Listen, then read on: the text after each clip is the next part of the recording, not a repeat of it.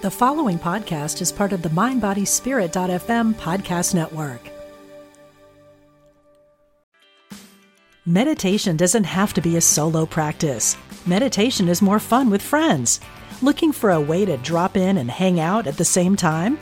Join us online at Omega Institute for a meditation party with self-proclaimed meditation nerds Dan Harris, host of the 10% Happier podcast, Sabene Selassie, and Jeff Warren.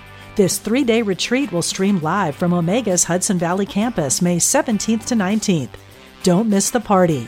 Reserve your spot at eomega.org/party today.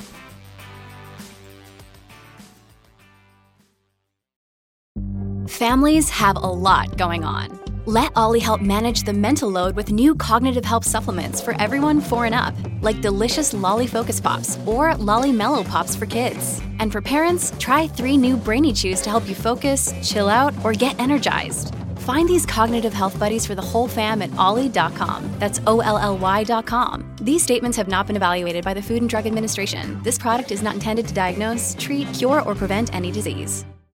Aber mich interessiert eigentlich nur die Loyalität zu diesen Megatrends. Und die sind schon lange gelaufen. Und das ist auf jeden Fall Digitalisierung. Das ist für mich Asien, nicht unbedingt Europa. Das ist für mich nochmal Asien, nicht unbedingt Amerika. Und da eigentlich doch alles, was, wie gesagt, mit Digitalisierung zu tun hat, aber auf der anderen Seite natürlich auch Umwelt, Clean Energy und Telemedizin zum Beispiel. Da bin ich auch sehr, sehr stark daran interessiert. Welcome to the Mentor TV podcast and stay curious with Patricia Falco-Beccali. Traders Weekend, heute mit Patricia Falco-Beccali. Viele werden sie noch kennen als Patricia Savas. Da war sie als Hauptanchorwoman bei CNBC, unter anderem halt auch in Frankfurt, aber auch in London aktiv. Eine Beobachterin der Börse. Jetzt eine Akteurin am Kapitalmarkt als Venture Capitalist, aber immer noch kommunikativ unterwegs. Patricia, wir sind per Du, deswegen die Frage gleich an dich. Wenn du jetzt so die Börse anguckst, ist das anders als früher? Auf jeden Fall. Ich denke mal, dass früher hat mir die Erfahrung gegeben, wie ich es jetzt anschaue, was auf den Märkten passiert. Natürlich hat man eine langfristige Erfahrung, nicht nur vom Studium her, sondern auch von der Erfahrung bei CNBC und im Banking. Man geht ein bisschen gelassener damit um, auf der einen Seite, weil man es schon kennt, auf der anderen Seite, wenn man selbst Investorin ist, dann ist man natürlich vielleicht etwas nervöser, wenn man sich so die Märkte momentan vor allem anschaut oder über die letzten Monate hinweg. Ich denke mal, als ich damals bei CNBC über die Märkte berichtet habe, da hatte man immer so eine Distanz dazu. Man berichtet ja nur, man investiert nicht, weil das ging damals natürlich nicht. Und sobald ich natürlich konnte, habe ich dann auch angefangen, selbst zu investieren. Und ja, ich glaube, das Gefühl ist ein bisschen anders. Wenn du jetzt mal auf die Märkte guckst, es ist ja ein relativ guter Jahresstart gewesen. Es ist ein wirklich überraschend gutes Jahr im vergangenen Jahr gewesen, trotz Corona. Wie siehst du das jetzt sozusagen, die Börsen immer neue Höhen erreichen? Die Themen, die wir im vergangenen Jahr hatten, die sind ja eigentlich nicht anders gewesen. Wir hatten Corona bestimmt immer noch das Geschehen. Wir haben die Debatte um Impfstoffe hier in Europa. Wir haben die Debatte um Impfstoffe eigentlich weltweit. Und wir haben noch dazu die Unruhen in den Vereinigten Staaten rund um den Präsidentschaftswechsel. Trotzdem geht's bergauf. Wie siehst du das? Ich sehe das ein bisschen zweiteilig. Ich könnte dir sagen, Markus, ich glaube, die Märkte sind oben wegen Corona. Okay. Und weil es irgendwo ein Zinsumfeld gibt, was nicht viel hergibt. Also wo geht man hin in den Märkten? Es gibt Megatrends und diese Megatrends sind natürlich jetzt schon auch während der Präsidentschaft von Donald Trump große Trends gewesen, wo Investments reingegangen sind. Und die Pandemie hat eigentlich in meiner Ansicht, und das ist wirklich nur privat und nicht als ein Ratschlag zu nehmen, hat eigentlich nur gezeigt, dass diese Megatrends wirklich nicht nur wichtig sind, sondern dass auch da das Geld reinfließt. Ich meine, wo kriegst du heute noch irgendwie eine Rendite? Du schaust dir die Anleihenmärkte an, da gibt es nicht. Dann schaust du auf die Aktienmärkte, die sehen zwar sehr hoch aus und sehr, sehr viele Leute, mit denen ich auch spreche, fast auf täglicher Basis, denken, dass da eventuell doch sich schon eine Blase kreiert, aber diese Blase kreiert sich da seit den letzten 4, wenn nicht 5 Jahren. Also das ist nicht irgendetwas, was jetzt kurzfristig gelaufen ist. Und da ist natürlich die Frage, wie lang läuft es weiter? Ich persönlich denke, ja, es könnte eine Blasenbildung geben. Auf der anderen Seite, wo kriegst du das Geld her? Immobilienmarkt vielleicht, Commodities vielleicht, ich weiß es nicht. Ich höre, dass im Alternativinvestmentsektor sehr viel läuft, ob das jetzt Edelsteine sind oder Antiquitäten oder Kunst. Aber mich interessiert eigentlich nur die Loyalität zu diesen Megatrends. Und die sind schon lange gelaufen. Und das ist auf jeden Fall Digitalisierung. Das ist für mich Asien, nicht unbedingt Europa. Das ist für mich nochmal Asien, nicht unbedingt Amerika. Und da eigentlich doch alles, was, wie gesagt, mit Digitalisierung zu tun hat, aber auf der anderen Seite natürlich auch Umwelt, Clean Energy und Telemedizin zum Beispiel. Da bin ich auch sehr, sehr stark daran interessiert. Kommen wir gleich nochmal drauf. Eine Frage, die mich aber umtreibt, die mich eigentlich seit der Jahreswende umtreibt, es gibt diese 10-Tages-Regel. So wie die ersten 10 Tage an der Börse laufen, soll angeblich das gesamte Jahr laufen. Was hältst du von so einer Regel? Ja, ich weiß nicht. Ich mag solche Regeln eigentlich ungern. Natürlich sagt man auch immer, okay, sell in May, go away. Und dann ist es so. Man muss schon sehen, dass der Markt nicht nur Zahlen sind, sondern wirklich Marktpsychologie und Herdenpsychologie. Also es ist sicherlich im Hinterkopf, dass es jetzt hier weiter sehr gut laufen sollte. Ich bin etwas vorsichtiger. Ich bin vorsichtig, weil ich denke, die Börse soll ja angeblich immer aufzeigen, was sich konjunkturell dann entwickeln soll. Ich glaube, mit dieser sehr tiefen Geldmarktpolitik, auch mit unserer Fiskalpolitik, da baut man eventuell doch ein langfristigeres Problem auf, nämlich Inflation, Hyperinflation eventuell. Andere sagen, nee, überhaupt nicht, weil Inflation war schon lange kein Thema, weder in Europa noch in Amerika. Das heißt, wenn jetzt auch unsere Wirtschaft praktisch in Flatline ist, ist da so viel Nachfrage, die reinkommt und Geld reinkommt, dass es okay ist. Also, dass sich das irgendwie nivelliert. Persönlich denke ich bleibe meinen Megatrends sehr loyal und ich glaube auch mehr an die kleinen, flexibleren Unternehmen, die vielleicht durch die nächste Krise besser dann als Marktteilnehmer kommen. Wenn man das Ganze so beobachtet, natürlich, wenn du daran glaubst, das zeigst du auch, indem du halt in diese Unternehmen investierst. Du bist seit einiger Zeit als Risikokapitalgeberin unterwegs. Was ist das, was dich in dieser Position bewegt, wenn du jetzt sagst Nachhaltigkeit und Megatrend? Was macht dich so zuversichtlich für diesen Trend? Ja, weil ich glaube ganz klar, Markus, weißt du, die Welt braucht uns nicht, aber wir brauchen die Welt. Und das ist ein Thema, ich meine, in den 70ern war das schon so, in den 80ern, ich weiß nicht, ob du damals noch demonstriert hast gegen bestimmte Nuklearenergien und für die Umwelt und Umweltschutz. Ich war mit dabei, ich war immer mit dabei, weil ich das ganz, ganz wichtig finde, einfach so von der Basis her. Ich glaube auch zum Beispiel, ganz konkretes Beispiel, Amerika und was sich da politisch getan hat im Sinne von umweltfreundlicher Energieschöpfung, das heißt die erneuerbaren Energien. Pariser Abkommen, das erste, was Trump gemacht hat, er ist da ausgestiegen. Das Pariser Abkommen ist ein Riesenschritt, wirklich hier die Erderwärmung runterzubringen, so schnell wie möglich und diese Trendwende umzuschwappen und zwar so schnell wie möglich. Jetzt sieht man, dass da einige der Werte ganz gut gelaufen sind, aber die meisten eigentlich doch eher so ein Flatline waren, um das Wort nochmal zu benutzen. Und seitdem wir jetzt gesehen haben, dass Biden, der sehr umweltfreundlich eigentlich aufgestellt ist in seiner Politik, gewählt worden ist als Präsident, sieht man zum Beispiel die Wasserstoffzellfirmen, die Alternativenergien oder die Firmen, die Technologien entwickelt, um auch diesen Megatrend der Klimaveränderung dem zu helfen, dass die super gelaufen sind. Und man kann fragen, ist das jetzt eine Blase oder nicht? Ich weiß es nicht. Vielleicht ja. Man kann vielleicht auch fragen, man kann vielleicht auch fragen, inwieweit ist das überhaupt stichhaltig? Inwieweit hält es an der Prüfung stand? Wenn man jetzt zum Beispiel Schlagzeilen sieht, es gibt deutsche und französische Umweltschützer, die mal die Nagelprobe bei BlackRock gemacht haben. BlackRock hat ja Anfang vergangenen Jahres dem typischen Investorenrundbrief geschrieben, sie wollen künftig nur noch in Firmen investieren, die nachhaltig arbeiten, die auch den Umwelt- und den Klimaschutz mit im Blick haben.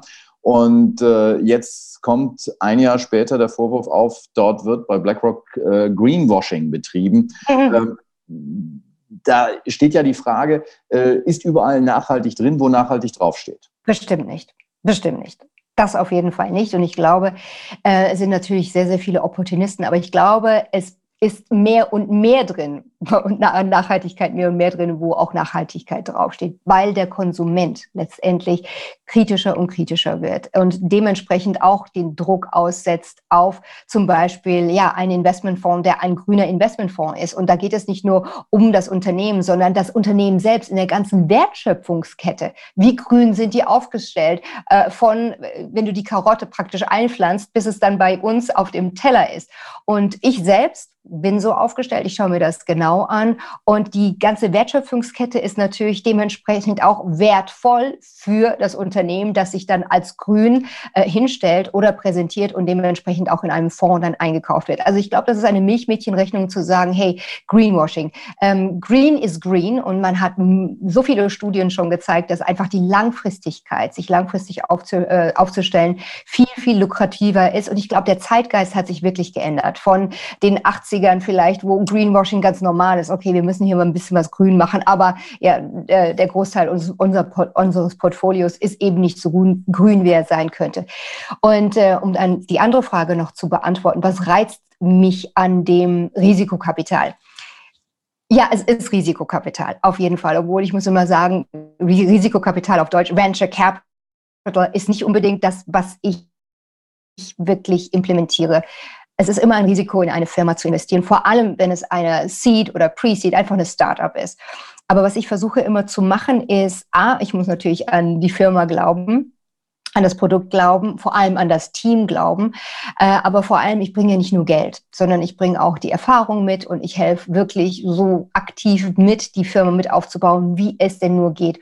Und der Grund, warum ich mich dafür entschieden habe, als Business Angel unterwegs zu sein, war, weil ich mich ab und zu mal an der Börse auch verbrannt habe. Hey, ja, da war einfach mal das Geld weg. Denk so, da hast du dran geglaubt, das war doch gut, da sprach man, aber ich hatte den Einfluss nicht wirklich irgendwie am Rädchen zu drehen, wenn man in eine Aktie geht und der Markt ist gegen dich. Egal, ob die Aktie, die Firma wirklich nachhaltig ist oder so, die Werte eigentlich als Businessmodell aufstellt, die ich gerne vertreten würde. Und dann habe ich gesagt, okay, ich habe da keinen Einfluss drauf, jetzt mache ich mal was ganz anderes. Und so fing das mit dem Venture Capital, mit dem Risikokapital oder mit dem ganz natürlichen Investment in kleinere Firmen an. Und ich sehe, man macht den Unterschied und man ist näher an seinem Investment dran. Es ist aber natürlich eine besondere Botschaft, wenn ich jetzt höre, dass du dir die Finger verbrannt hast, weil du bist ja nicht nur als Beobachterin am Markt gewesen. Du warst ja ganz am Anfang deiner Karriere sogar als Bankerin unterwegs. Du warst in London an der Börse sogar als Brokerin gelistet. Von daher sozusagen, du warst ja direkt im Zentrum des Geschehens. Genau. Ja, also von daher, wie kann es da passieren, dass man sich die Finger verbrennt? Ich meine, du hast alle Analyse-Tools. Ja, nee, das auf jeden Fall. Aber das, wie gesagt, ich glaube, das eine ist die Rationalität. Und du hast natürlich alle deine Ressourcen. Du hast deine Analysten-Reports, du hast den Market-Chat, du hast, aber hey, wenn du falsch liegst, du liegst falsch. Und dann kommt natürlich auch wieder die Psychologie mit rein, Markus. Und es ist immer so, dass wenn die Aktie verliert, die Hoffnung, die stirbt als letztes, anstatt zu sagen, nee, machen wir mal so ein kleines, so einen kleinen Bot, einen kleinen Scapt zu meinen Verlusten. Macht man nicht. Man denkt so, das wird schon wieder.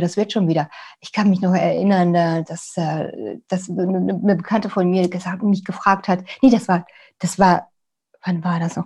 Anyway, die hat mich gefragt, hör mal zu, in welche Telekommunikationsaktie würdest du denn investieren? Soll ich in Vodafone gehen oder soll ich in Nokia gehen oder soll ich in Ericsson gehen und Motorola? Und da sagte so ein Bekannter so nebenbei, hey, be secure, ja, geh zu Motorola. Okay, Motorola. Die Aktie lief so. Und Nokia und Ericsson, das war am Anfang der Mobile Phones, die liefen natürlich ohne Ende gut. Und solche Sachen sind natürlich dann, es ist sehr, sehr schwer, das zu entscheiden. Jetzt hast du eben auch gerade gesagt, dass du natürlich den Startups, denen du zur Seite stehst, nicht nur mit Geld zur Seite stehst, sondern auch mit aktivem Rat. Wie muss ich mir das vorstellen? Was passiert da? Gut, vor allem, wenn du auf dem Aufsichtsrat bist auch mit. Also da wird die Strategie mitbestimmt. Da werden natürlich die Kontakte, die ich habe, mit ins Spiel kommen.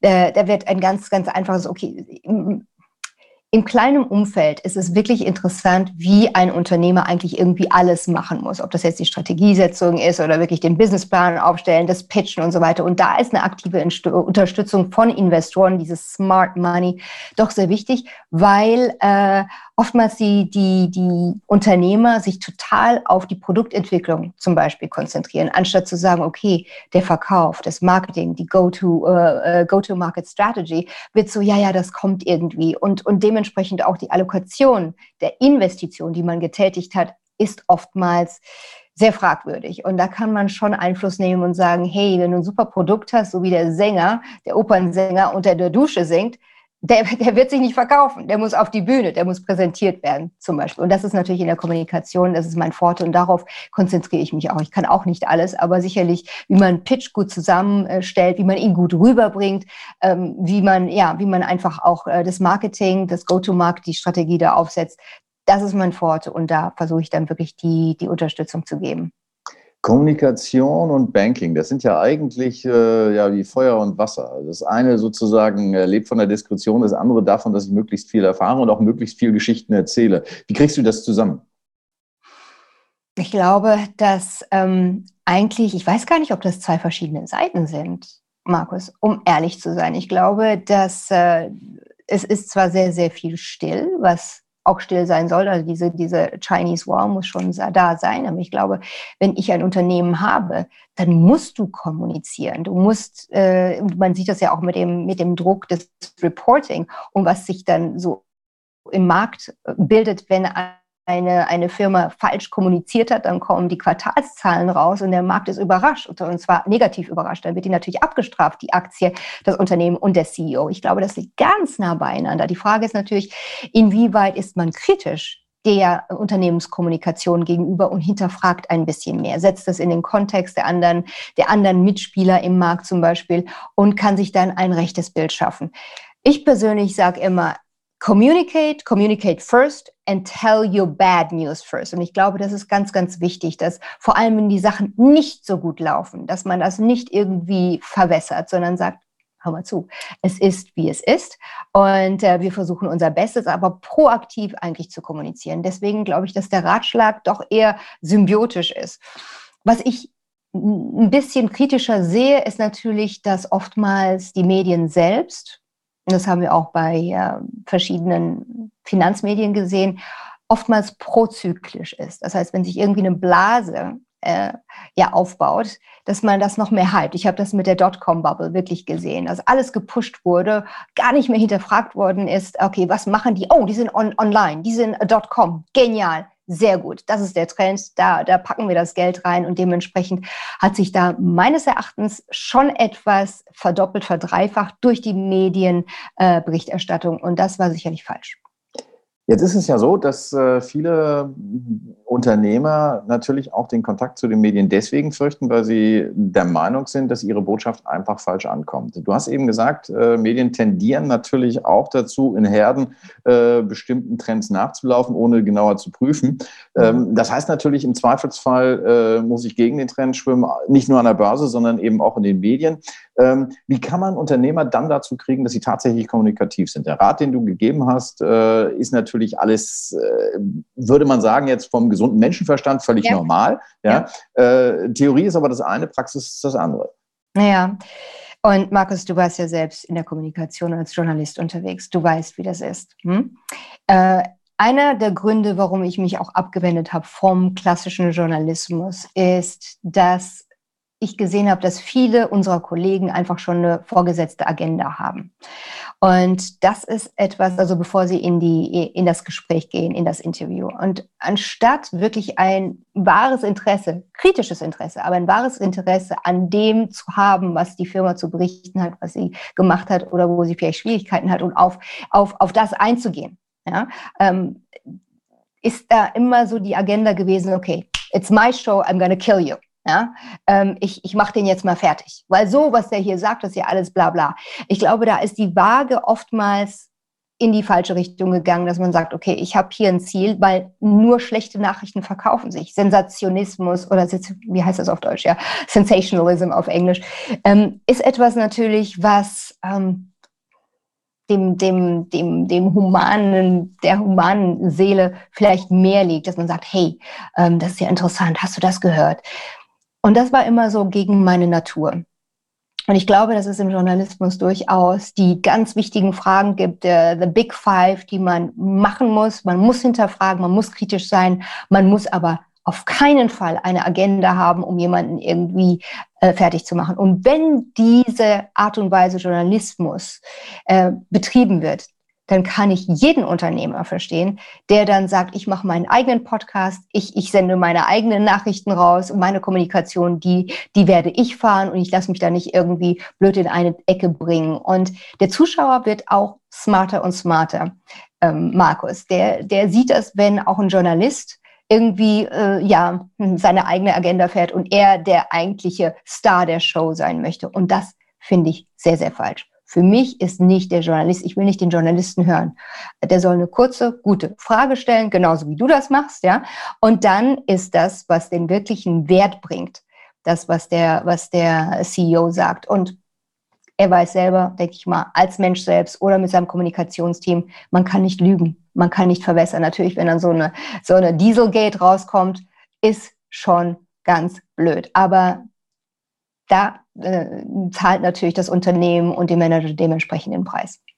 Jetzt bist du ja nicht nur für die Unternehmen unterwegs, mit denen du dich auch beruflich befasst, bei denen du auch beteiligt bist, sondern du hast jetzt die Zeit genutzt, du hast einen eigenen Kanal aufgesetzt. Du bist quasi so ein bisschen zurückgekommen zu deinen journalistischen Wurzeln, könnte man sagen.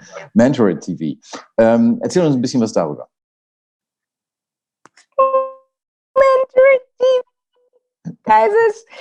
Mentoring TV ist nichts anderes als eine Plattform, die entstanden ist im ersten Lockdown im April 2020, weil ich gelangweilt war, trotz dessen, dass ich sehr, sehr busy bin. Aber vor allem hatte ich wirklich sehr, sehr viel Fragen im Kopf. Ich hatte Corona komischerweise gleich ernst genommen.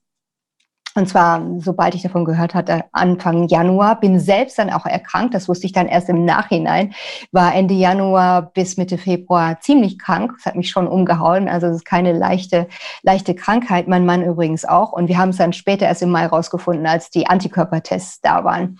Aber irgendwie war mir das so ein bisschen unheimlich. Und ich dachte, das bleibt eine ganze Weile. Das wird hier wirklich eine ganz große Veränderung bringen. Und zwar nicht nur in der menschlichen Gesundheit, sondern einfach auch strukturell. Ich weiß nicht, warum ich das dachte, aber ich dachte, okay, ich will wissen, was sagen die anderen Leute darüber? Wie sehen die das? Was bedeutet das für die persönlich, für die Familie, für deren Businessmodell, wie sie arbeiten, wo sie arbeiten und habe dann angefangen, einfach so meine Freunde, meine Kontakte anzurufen und habe gesagt, hey, was denkst du? Und haben mir gedacht, hey, die haben so viel zu sagen. Das sollte man doch jedem irgendwie ermöglichen.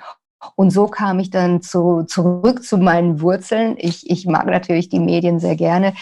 Ich mag gerne hosten und ich höre Leuten sehr gerne zu. Und da sind so viele interessante Themen aufgekommen, Perspektiven aufgekommen, dass ich wirklich davon geschöpft habe und immer noch schöpfe. Es macht A, Spaß und B, man erweitert ständig seinen Horizont.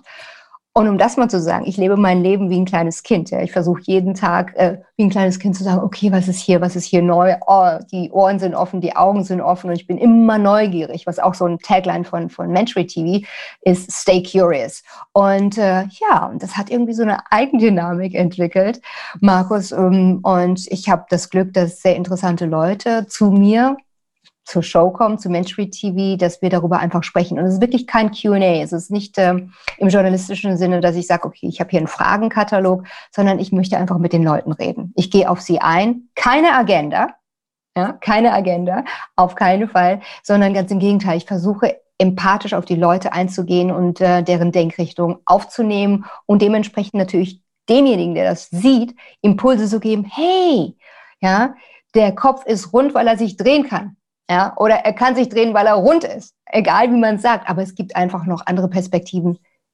Schau es dir an. Hör zu. Jetzt machst du das einmal die Woche. Das ist eine Menge Aufwand. Das ist auch verdammt gut produziert. Also von daher sozusagen herzlichen Glückwunsch dazu.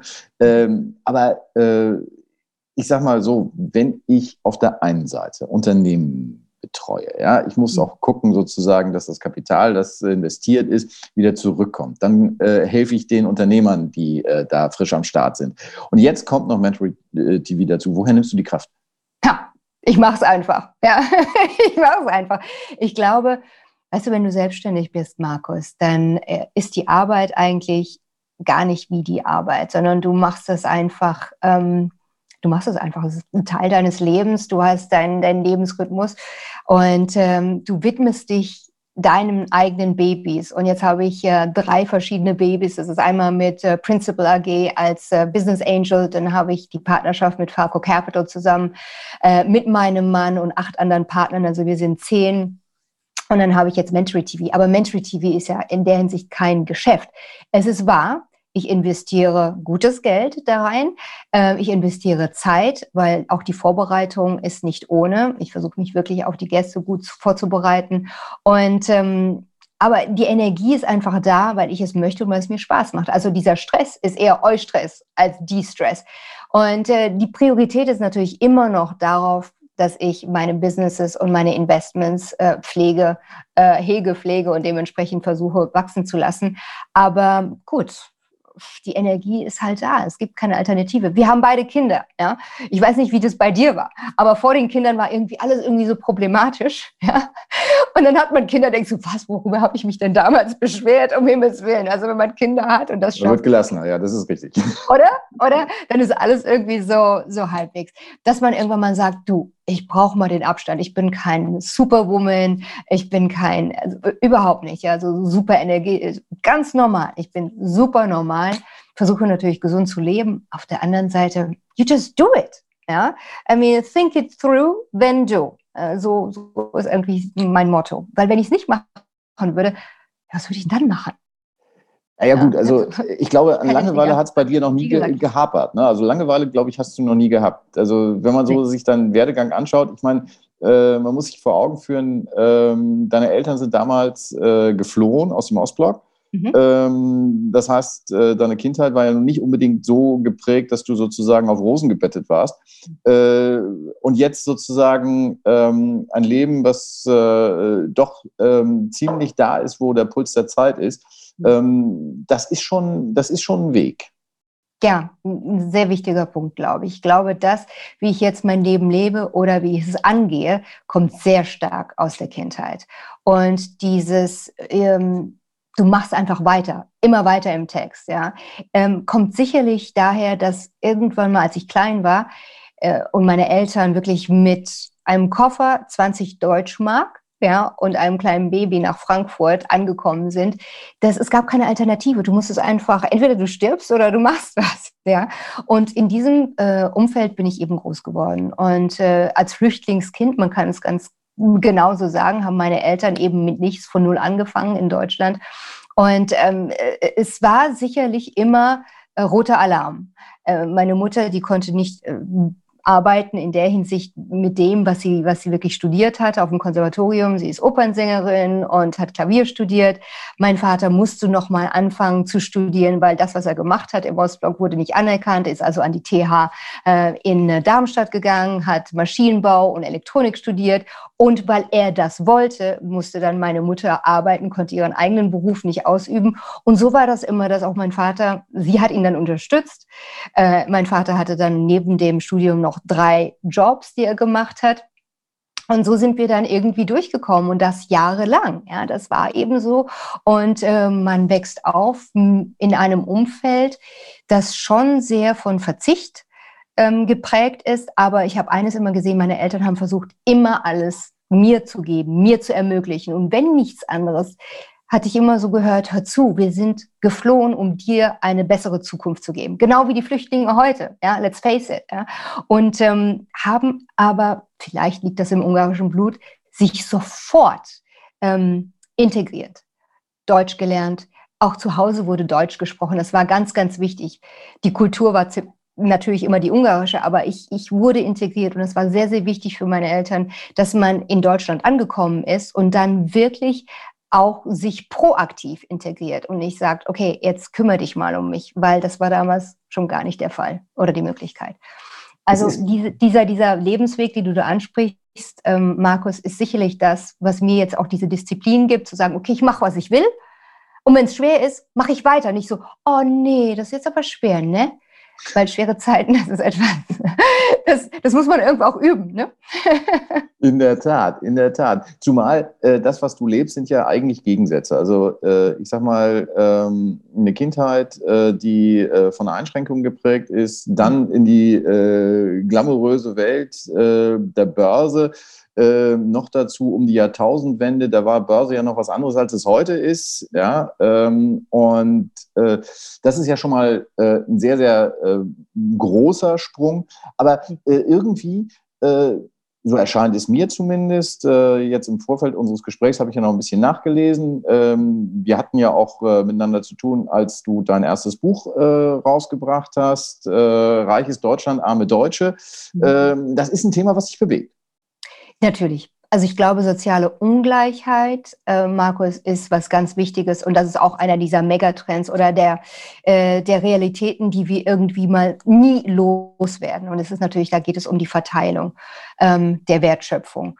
Und ich habe damals, als ich gesagt habe, okay, CNBC hänge ich an den Nagel, muss ich mich ja wieder erfinden und diese soziale Ungleichheit war mir selbst nicht unbedingt so, ja, wie ich sagen, so visuell. Die war mir nicht so bewusst. Obwohl für mich war einfach so die Realität, die ich versucht habe, von nichts zu etwas. Also diese Möglichkeit, mir meine Eltern gegeben hatten mit der Schule, ein geliebtes Umfeld zu Hause und dann zu sagen, hey, flieg mal. Das war für mich ganz normal. Okay, du arbeitest, du kommst irgendwo an. Und dann bin ich über einen Artikel gestoßen und da ging es wirklich darum, wie wirklich sozial ungleich reiches Deutschland ist. Und das kam dann, das hat mich sehr bewegt, weil es kam durch die Schröder-Reformen, Agenda 2010, die sehr, sehr wichtig gewesen sind im makroökonomischen Sinne, weil Deutschland vor den Reformen wirklich wirtschaftlich ganz, ganz unten war im europäischen Kontext. Und mit der Reform Reiches Deutschland, aber die Mittelschicht, die fiel mehr und mehr in die untere Schicht ab und diese Transparenz oder diese Durchlässigkeit der sozialen Schichten nach oben wurde schwerer. Und das hat mich sowas von berührt und ich bin dann auch wirklich hingegangen, habe mir die ganzen Suppenküchen angeschaut und das exponentielle Wachstum dieser Suppenküchen, so wie jetzt auch in Amerika. 50 Millionen Amerikaner momentan gehen täglich zu einer Suppenküche, zu einem Foodbank. Und da denke ich mal, das hat mich sehr berührt und das muss einfach aufgezeigt werden. Was man dagegen machen kann, ist natürlich die andere Frage. Die Frage, was kann man dagegen machen, verbinden manche politischen Strömungen natürlich auch mit dem, was an der Börse passiert. Es wird immer beklagt, es gibt eine gewisse Abkopplung zwischen dem, was in der Gesellschaft, in der normalen produzierenden Wirtschaft passiert und dem, was an der Börse passiert. Ja. Siehst du die Börse auch in der Pflicht, dort mehr gegen diese Ungleichheit zu tun oder ist das der falsche Ansatzpunkt? Nee. Das glaube ich nicht. Ich glaube, die Börse ist ein Marktplatz. Ja? Und mittlerweile ist es auch so, dass eigentlich fast jeder an der Börse teilnehmen kann. Es gibt so viele Instrumente, in denen man investieren kann. Und zwar nicht nur, wenn man 20.000, 30.000 oder 50.000 Euro hat oder US-Dollar oder was auch immer. Man kann sich schon versuchen, im Geschehen, im Finanzgeschehen zu beteiligen. Und das ist, glaube ich, ein ganz wichtiger Punkt, den ich heraushören möchte von dem, was du jetzt gefragt hast. Und das ist wirklich, wie erziehen wir eigentlich unsere Kinder schon, wenn es um Geld, Finanzen, finanzielle Absicherung geht. Und da, glaube ich, ist noch immer ein großes Manko, also dieses Financial Education. Und es gibt natürlich immer so, okay, das Geld ist schlecht und der Ruf vom Geld ist schlecht und derjenige, der Geld hat oder Geld mag, ist auch schlecht. Und das ist so antiquiert. Antiquiert heißt das auch, wie heißt das auf Deutsch? Antiquate, im Englischen, sorry. Antiquiert, ja. Ja, antiquiert, danke dir. Es schüttelt mich. Anekdote. Beide Kinder. Meine Tochter ist jetzt 16. Die hat schon in Uterus mitbekommen, dass Geld eigentlich sehr, sehr wichtig ist. Geld ist ein Werkzeug. Es kann etwas Gutes bewegen, es kann etwas Schlechtes bewegen, aber es bewegt etwas. Also kann man es nicht ignorieren, sondern man muss sich dem stellen und sagen, okay, für was ist Geld A wichtig für mich und was kann ich damit bewegen? Ja? Und ich glaube, dass dieses Verhältnis zu sagen, okay, mit Geld, man muss wirtschaften und es ist nicht langweilig, das ist super exciting und dass man sagt, das ist etwas, das lebt und das Leben ermöglicht. Oder auch zum Beispiel unsere Unternehmer. Würden die kein Geld haben, könnten die kein Unternehmen gründen. Könnten die kein Unternehmen gründen, könnten sie niemanden einstellen oder zum Wirtschaftswachstum auch beitragen. Also das ist schon wirklich so eine Debatte, die ist so alt, dass man sagt, ach, Geld ist schlecht und man spricht über Geld nicht. Nein, Geld ist wunderbar. Ja? Geld ist genauso wunderbar wie zum Beispiel das Feuer, das dir ein Essen kochen kann. Aber das Feuer kann auch Häuser zerstören. Es kann dich verbrennen.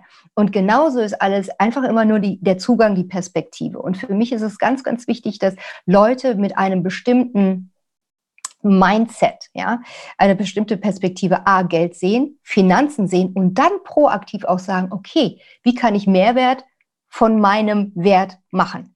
Ja, lass dein Geld für dich arbeiten. Ich sage meiner Tochter immer, kümmere dich um dein Geld jetzt, damit sich irgendwann mal dein Geld um dich kümmern kann. Ja? Und das ist, glaube ich, ein ganz wichtiger Ansatz. Und wenn man sagt, okay, ich möchte mehr Wert schöpfen von den kleinen Ersparnissen, die ich jeden Monat irgendwie weglegen kann, die Börse hat Instrumente.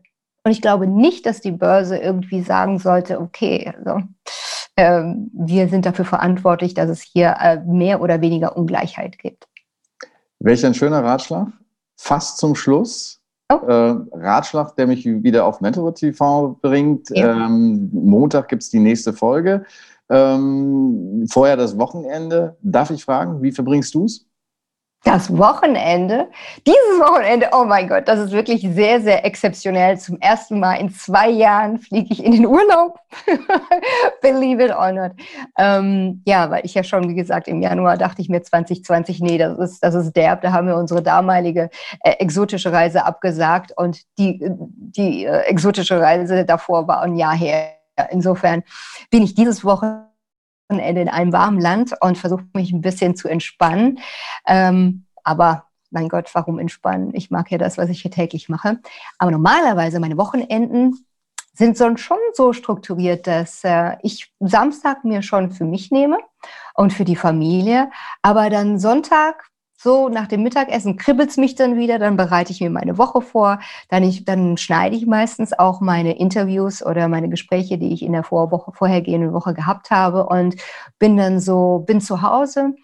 In den letzten Jahr plus 1 Monat konnte man ja auch nicht viel Socializing machen, aber allgemein, ich habe so viel Wellbeing, ja, und versuche so ausgeglichen wie möglich meinen Alltag zu managen, dass ich nicht so sage, oh, Wochenende, endlich Wochenende. Ja?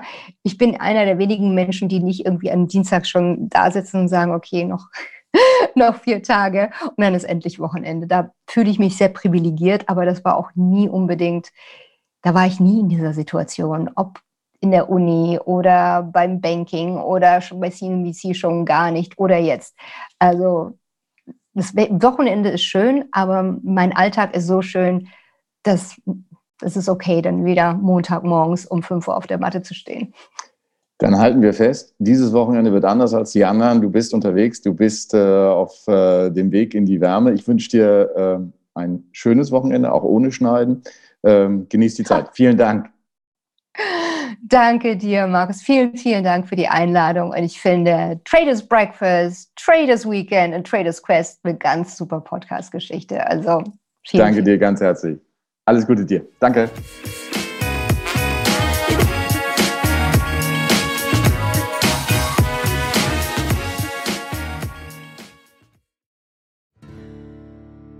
Do you want to deepen your connection to the divine, speed up your progress on the spiritual path? Then tune in to the Spirit Matters podcast. I'm the host, Philip Goldberg, and I interview experts with wisdom, insight, and practical guidance for every seeker of truth. Spirit Matters on the MindBodySpirit.fm network. Subscribe wherever you get your podcasts.